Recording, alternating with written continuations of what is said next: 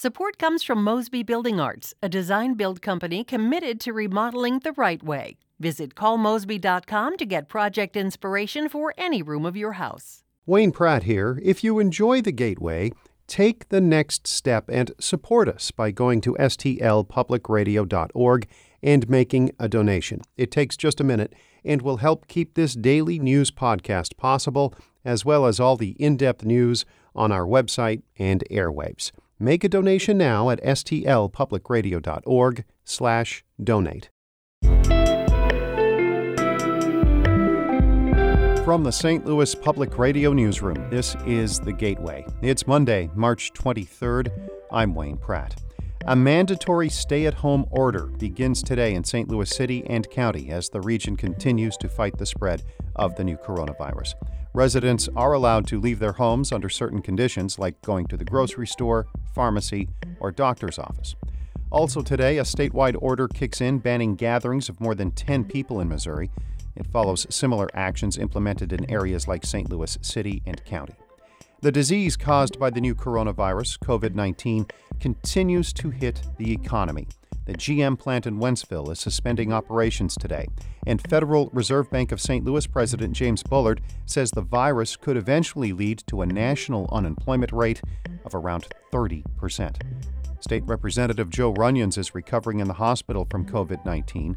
The Jackson County Democrat says he is also working to ensure that healthcare workers in the state have access to critical medical supplies. The Missouri Department of Economic Development is searching for companies that are currently producing N95 medical masks or gowns in large and extra sizes, or can begin producing them in a short time frame. And a couple of local breweries are stepping up to help fight the virus. Anheuser-Busch and Four Hands are producing and distributing hand sanitizer.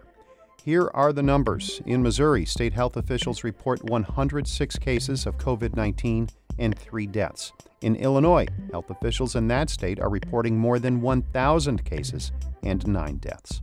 In a few minutes, our Corinne Ruff will examine how restaurants in the region are handling new restrictions to deal with coronavirus.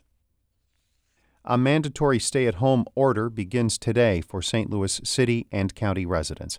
As St. Louis Public Radio's Shayla Farzan reports, the new restrictions are designed to slow the spread of the virus. St. Louis County Executive Sam Page and St. Louis Mayor Lada Crewson announced the decision during separate press conferences Saturday. Under the restrictions, county and city residents will be allowed to leave their homes under certain circumstances, like going to the grocery store, pharmacy, or doctor's office. Crewson called it an unprecedented response. It was an extremely difficult decision that we did not take lightly. The order does include exemptions for essential workers, including first responders, healthcare workers, and restaurants providing takeout service. The order goes into effect just after midnight Monday for the county and 6 p.m. for the city. It will remain in effect for 30 days. I'm Shayla Farzan, St. Louis Public Radio. More restrictions are also now in place throughout the state of Missouri. Governor Mike Parson says social gatherings of more than 10 people are banned. The more that people reduce their public contact, the sooner COVID-19 will be contained and the sooner this order will expire. Visits to grocery stores, gas stations, parks, and banks are not prohibited. The order also stops people from eating at dine-in restaurants, although those drive-in pickup and delivery options are still allowed. Nursing and retirement home visits throughout the state are also being prohibited unless to provide critical assistance. General Motors' Wentzville assembly plants will temporarily suspend manufacturing operations at the end of today's second shift. The company plans to halt all manufacturing in North America until at least March 30th, so it can deep clean facilities and help reduce the spread of coronavirus. Executives plan to reevaluate production on a week-to-week basis after that. Researchers at Missouri University of Science and Technology are developing an electronic sensor that can detect viruses by analyzing someone's breath. St. Louis Public Radio's Jonathan Ahl reports the technology could be used in the future to manage the spread of coronavirus. The prototype of the sensor is designed to be the first-level screening for viral diseases that affect the lungs. Rex Gerald is one of the S&T professors working on the project. He says because it's electronic, the data it collects could be sent to healthcare providers and public health agencies that are monitoring what is happening in the community. Then there's a much higher chance that the discovery of the initial spreading of the virus can be identified and mitigated. The researchers are looking for a company or public health group to start testing the sensor and put it into use as soon as possible. It could be used in doctors' offices, public health departments, or in places with large crowds like airports. In Rolla, I'm Jonathan Ahl, St. Louis Public Radio.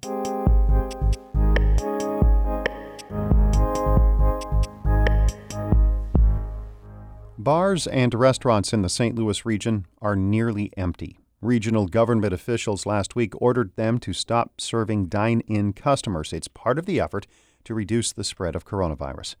Many business owners are worried about what it will all mean for employees and whether their businesses will actually survive. St. Louis Public Radio's Corinne Ruff visited one local restaurant that has operated in the old North St. Louis neighborhood for more than 100 years. On the last day of dine-in service, people filled Crown Candy to get milkshakes, bacon-packed BLTs, and chocolate bunnies for Easter. Owner Andy Karanzif said then it felt like a last hurrah for social interaction and a sense of normalcy. They're getting out because they realize in another maybe 24 hours, we're not going to have these options. He was right. The next day, regional government leaders announced restrictions on restaurants and bars in an effort to force social distancing, which could reduce the spread of coronavirus. Restaurants and bars can stay open, but only for delivery, carry-out, or curbside pickup. Early last week, Karanzif began making plans to shift to curbside and ramp up his online candy sales. But he was still struggling to figure out what that meant for his 30 employees. We're literally making this up as we go. Maybe I need more help because we're busier. Maybe I need less help because we're not as busy. I just don't know. It's just, it makes me want to throw up. No one knows just how long bars and restaurants will have to operate in this limited capacity. It could be weeks or even months. Francis Rodriguez says he's terrified it will ruin his 2 Cherokee Street businesses, Yackie's and the B-Side. Rodriguez switched to a carry-out-only model. He says he made the decision because he can't afford to shut down entirely. He and his family live above Yackie's, and they don't own the building. If we close, we're going to lose everything. We don't have a rich family we can depend on. We don't have a bank that we can depend on. Another problem, Rodriguez says it's been hard to find the materials he needs for carry-out orders. He says many restaurant supply stores are being picked over. While some restaurants are adapting, others are closing entirely. That includes the Handlebar, a bar and restaurant on Manchester Avenue in the Grove. Owner Tatiana Telnikova says she struggled with the decision for days, making financial models to plan for what would happen if sales went down by 50% or even more. Eventually, she decided she had to close for the safety of her customers and her employees. By being open, we're helping spread it, and we don't even realize it, But at the same time, I have moral obligations to my staff, who are relying on this for their income. Telnikova rounded up about $8,500 for her staff, about 2 weeks' pay, and promised to hire them back as soon as possible. In the meantime, she's filing for mass unemployment on their behalf. Since she owns the building and has savings, she figures she can stay closed for about 6 months without losing her business. My priority definitely has been trying to take care of my people and make sure they're okay, just because so many people in this industry are just completely not set up, They don't have PTO, they don't have insurance. Back at Crown Candy, those concerns are weighing on customers on Korea Burns, who also works in the restaurant industry. She's trying to stay positive, and she smiles as she picks up her ice cream order. Cookies and cream, but I couldn't find anywhere, so this is great. She says it's the last thing she plans to get before heading home and staying inside for the next few weeks with her 2 kids. The single mom says it's been more than a week since she's gotten hours at McDonald's where she works. She's not sure when she'll be able to go back, and she's starting to worry about her bills. It's like a tight spot. It's like you're fighting in the middle of a wall with no help. No one to scream for help at all. It's like nobody has answers for anything. With so much uncertainty, Burns says she's leaning on her family and prayer to get her through. I'm Corinne Ruff, St. Louis Public Radio.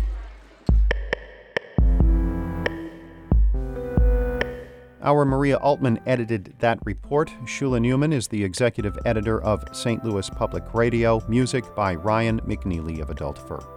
I'm Wayne Pratt from the St. Louis Public Radio Newsroom. This has been The Gateway.